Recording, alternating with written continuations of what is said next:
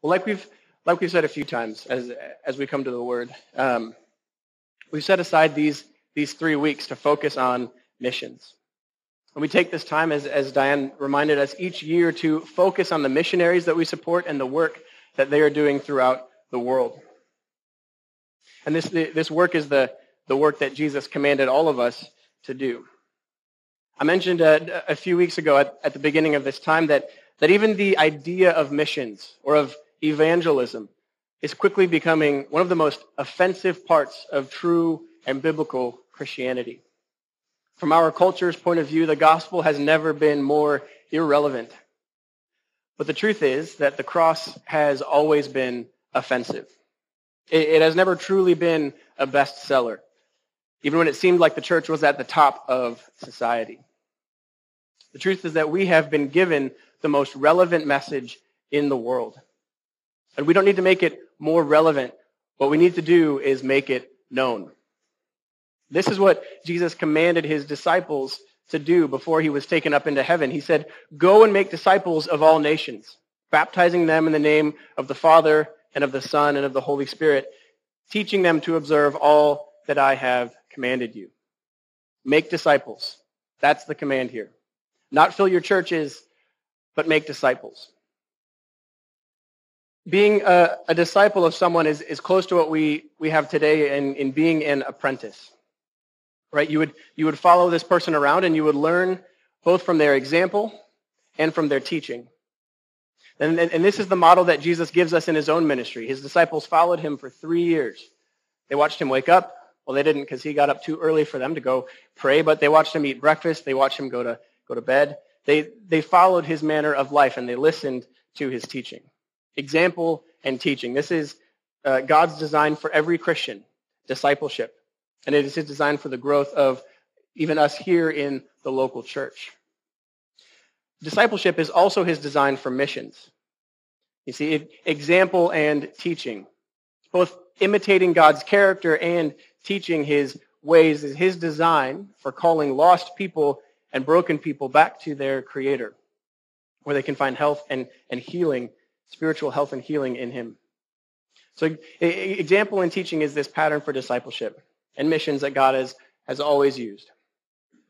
So I would invite you that as we've been working through the book of Jonah, I want to take us there this week because Jonah is a book in the Old Testament that does a really good job at showing us God's heart for missions in the Old Testament. So please, would you turn in your Bibles with me to the first chapter of the book of Jonah.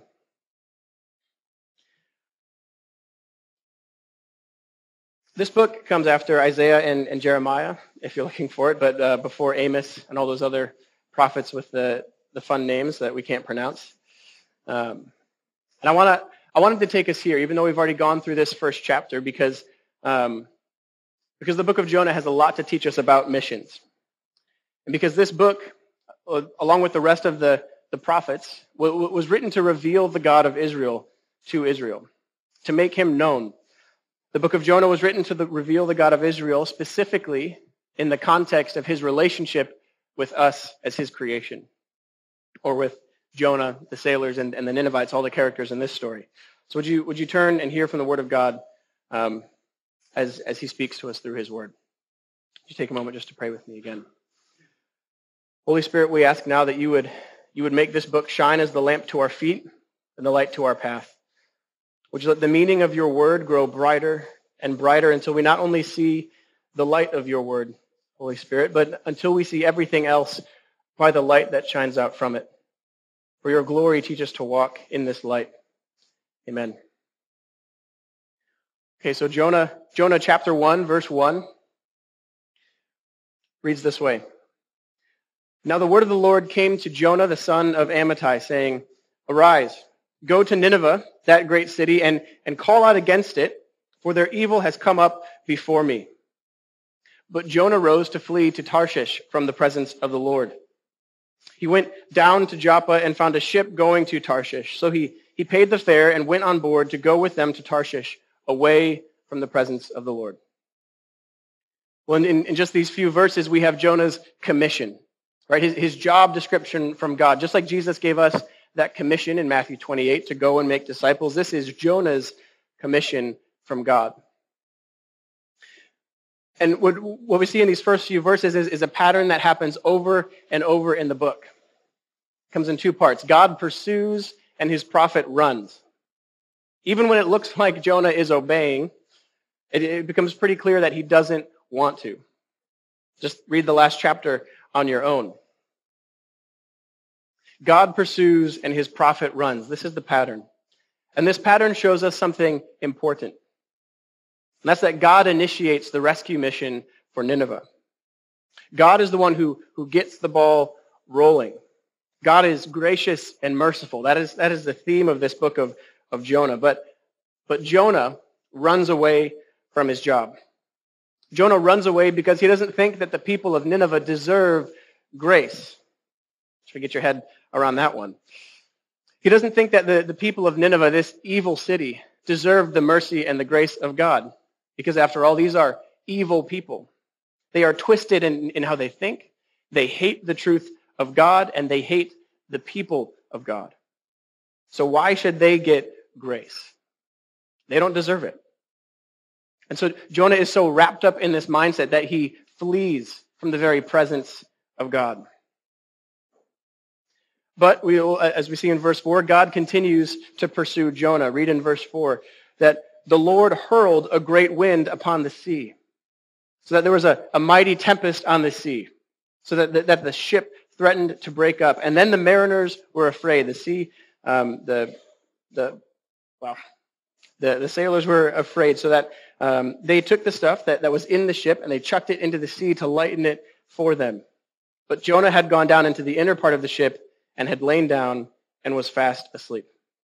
So God continues to pursue Jonah with the storm, calling him to turn around and to head back to Nineveh. Jonah knew exactly what he needed to do. But as the story unfolds in the rest of the chapter, we see the sailors are frantic. They're scrambling around the boat, trying to figure out how to make the storm stop. We just read they threw everything out into the ocean. But they want to know, which gods do they sacrifice to? Whose fault is this storm? How can they make the storm stop? So finally, they throw dice to find out whose fault it is. And the dice point to Jonah as the guilty person. So they ask Jonah, and he says they have to throw him overboard to stop the storm. But even then, these sailors still try to get back to shore to save Jonah's life. Only as a very last resort do they throw him into the ocean. Even when God pursues Jonah, he would rather die and put these other people in danger than to obey God and give mercy to others. We could continue moving on through the rest of the book of Jonah, just reading it and showing this pattern over and over again. Even Jonah's prayer is a little bit self-righteous. God pursues and Jonah runs. This happens again and again. And this pattern of God pursuing and of Jonah running reminds us what we said just a few weeks ago, the beginning of April, when we took our first look in Jonah. And it reminds us about what we said about why Jonah was written in the first place. So before we move on to a connection between Jonah and missions, I just want to remind us of that really quickly. So in talking about purpose, we need to ask the question, what is the book of Jonah all about? Or to put it another way, why was Jonah written? What is the purpose of this book? To answer this question, it's important to look at all the books around Jonah, right? We said before that Jonah is right in the middle of 12 other books, what we call the minor prophets. And they're minor not because they're less important, but just because they're shorter. But in the Hebrew Bible, all of these books would have gone together in a single scroll because they all have a similar theme. And this scroll was called the Book of the 12. And each one of these prophets packs a punch as they call out against Israel or against Judah, the two nations of the Hebrews in the Old Testament. And each of these prophets are sent first and foremost to call Israel, the people of God, back to the law, back to what God had spoken. So everything from that first book, Hosea, through to Malachi, each of those 12 books is part of this collection, and each of them has a purpose. And so it's important to read Jonah as one of these, not just as a story, but as a story with a purpose for Israel, that they would have heard and understood. So as we work through this whole book of Jonah, like we said, it's pretty easy to see that Jonah is a negative example. One scholar said that you could boil down the whole book of Jonah. The lesson is just don't be like Jonah. But he said it also reveals something about who God is. Yes, Jonah is a negative example, but we see from God's positive example how we should behave. Because throughout this whole story, God pursues and Jonah flees. Jonah turns away from God. But all of the non-Israelites around Jonah seem to turn towards God. Even though Jonah is working hard to make sure that the mercy and the grace of God aren't ever even told to them. And at the very end of this story, after this wicked city of Nineveh repents, Jonah gets very honest with God and he says, "Isn't this what I said while I was still in my own country? Isn't this why I ran away in the first place to Tarshish? Because I knew you are a God, merciful and gracious, slow to anger and abounding in steadfast love."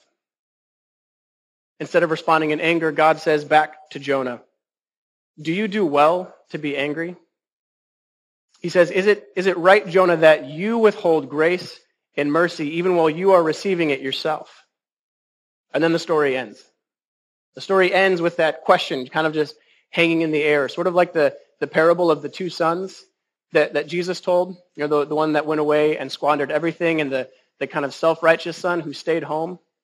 The story ends with him and his father sitting at the door of the party, and he's asking his son if he's really going to hold on to his self-righteousness and not come inside and join in the party that also marks his identity as the son of this father.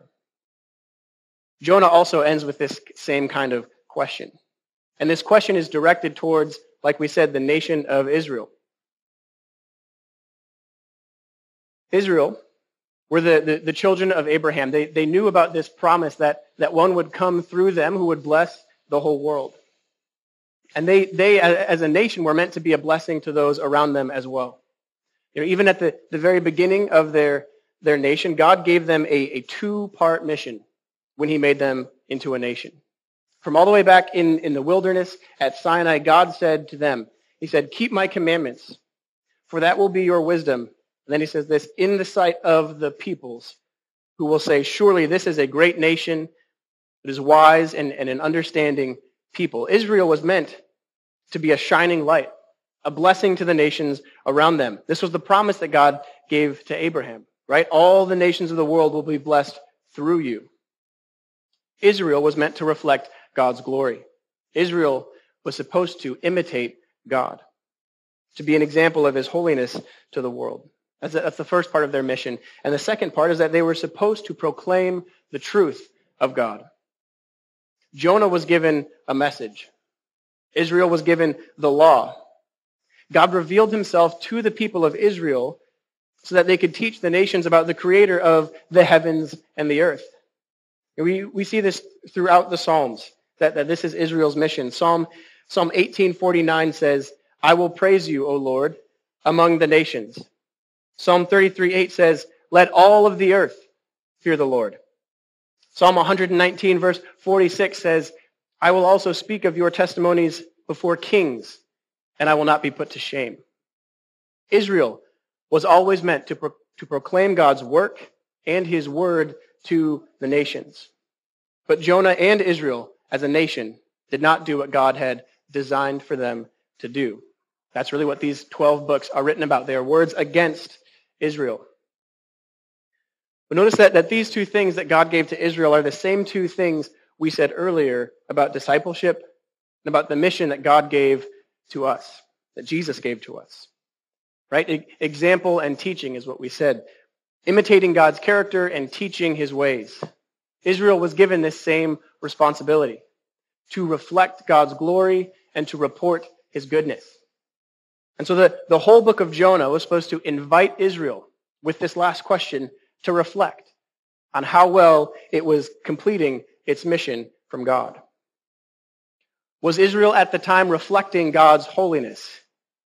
Was Israel at the time reporting God's goodness to the nations around them?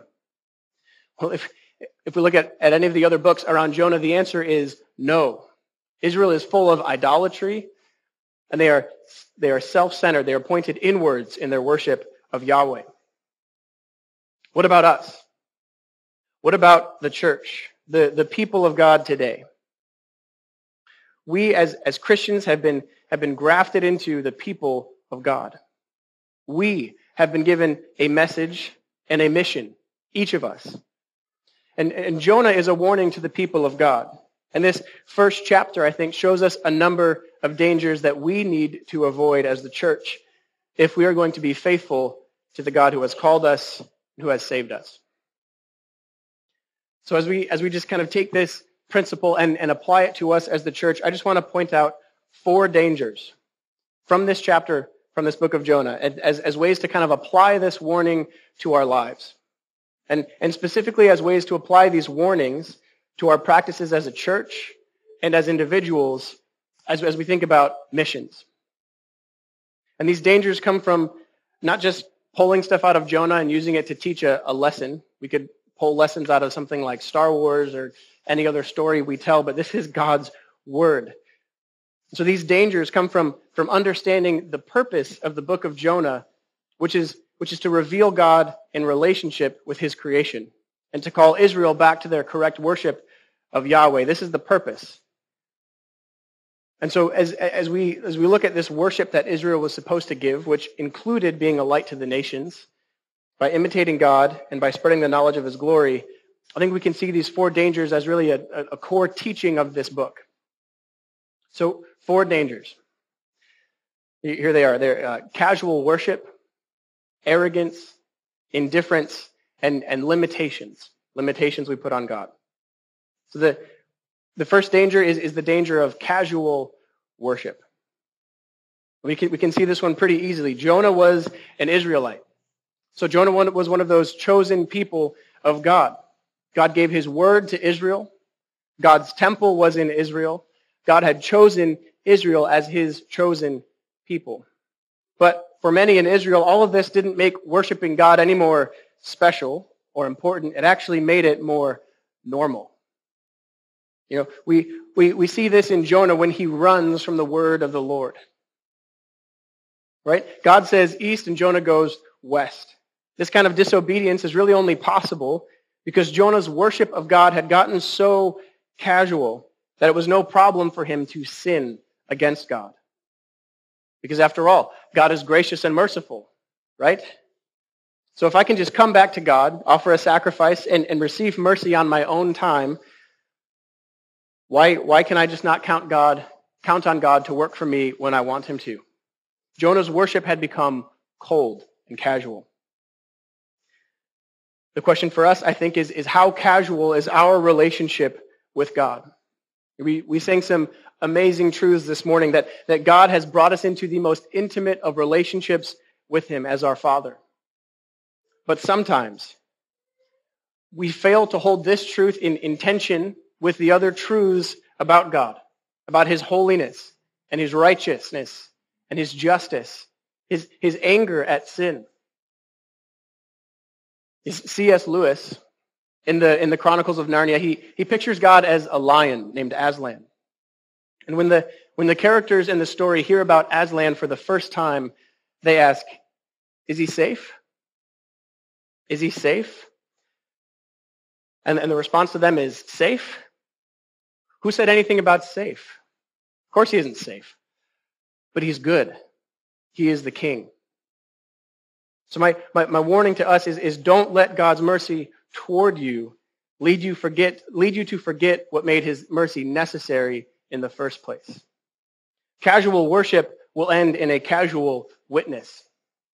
But true and authentic worship of God, for all of who he is, will end in a true and authentic witness for God. This is the first danger is casual worship. The second danger is arrogance. This one really flows out of the first one. When God asks Jonah why he ran away, Jonah said, because I knew that you were a gracious God and merciful, slow to anger and abounding in steadfast love. Jonah says, I knew that even a word of judgment from you brings an opportunity for repentance, and these people don't deserve it. Why is it that when we are shown grace and mercy, we so easily think we've done something to earn it, even though those words teach us that they are all of grace? Jonah didn't think that the other nations around him deserved God's mercy. After all, they were evil and he was an Israelite. But he had forgotten that from the very start, God had said, it was not because you were more in number, because you were so great, Israel, that I chose you, but it is because I love you. So how many of us who have been shown grace and mercy for our sin hold the sins of others against them? When we can't be bothered to engage in missions or in evangelism, I think there's a very little bit of this arrogance or pride that leads us in this direction. Either there's this or that we forget what eternity without Jesus is going to look like. Knowing what the Bible teaches about those who don't know God and where they will be forever should spur us on to evangelism. And when we use our grace as a means for staying silent, it shows that we A, don't understand grace, or B, we don't understand the wrath of God against sin. How can any of us look a lost person in the eyes on the street and keep on walking? There are many things in our society that we can rightly point out as sins against God, some atrocious things. You know, as Christians, we know they are just wrong. They go against God's clear design for human beings and human flourishing. But do you remember what Paul said in 1 Corinthians 5 to the church in Corinth? He said, such were some of you. Right? We were all dead in our sin, but God has made us alive in Christ. So keep an eye out for this danger of pride towards others who need grace. And remember that you have been given grace yourself. This third danger is a bit shorter. It's indifference. And in this story, Jonah is almost entirely passive. You can read through that whole first chapter, and Jonah does almost nothing. God calls Jonah, and he walks away. The storm comes, and Jonah is sleeping. Then while the sailors are trying to decide whose fault it is, and they're running around on the deck, Jonah is standing there, probably with his arms folded, just waiting for them to roll the dice. He only talks when he's forced to. And even then, his solution is to be killed instead of doing what God said. So this danger of indifference is probably the most convicting for me. You know, Jonah is indifferent. He doesn't even care. And his indifference puts the lives of those around him at risk. I think if you're going to be obedient to the call that Jesus has given, we cannot be indifferent. You know, maybe some of you listened to the video that I posted in the newsletter on Thursday night that I shared with you. In this video, a pastor from America, David Platt, is trying to convince us all of the need for missions, specifically where there is no possibility of people hearing the gospel.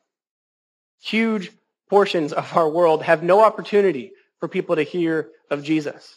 People could walk for days and not meet a Christian. Most people in these places will go their entire lives and never meet a Christian. And so as Christians, I think we cannot afford to be indifferent. Every day we spend indifferent to the glory of God and his call to missions is another day that people in these unreached countries live without knowing the saving truth of the gospel. I have struggled kind of with indifference my whole life. And maybe this is kind of part of a out of sight, out of mind kind of thing that I've got. You can ask my wife. I didn't text her much when we were engaged because she was in a different country. Not many phone calls unless she called me first. But my entire life, I've battled hard against a lack of discipline, against a complacency that often leaves me kind of apathetic, just not caring about things.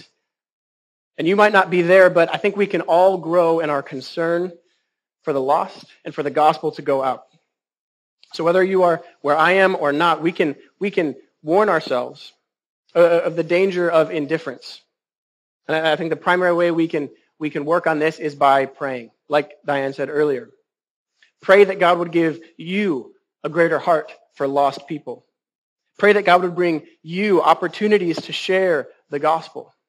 Pray that as you grow in the knowledge of God in a country and a community where there is the gospel, that you would grow also in bearing fruit, in being concerned about those who cannot hear of it. Indifference is our third danger. Finally, this last danger, and this one is probably the easiest one for us all to fall into.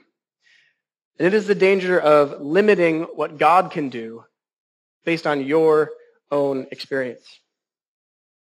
Jonah assumed that if he fled from God, that either A, God wouldn't be able to give mercy to the Ninevites, or that maybe God would send someone else.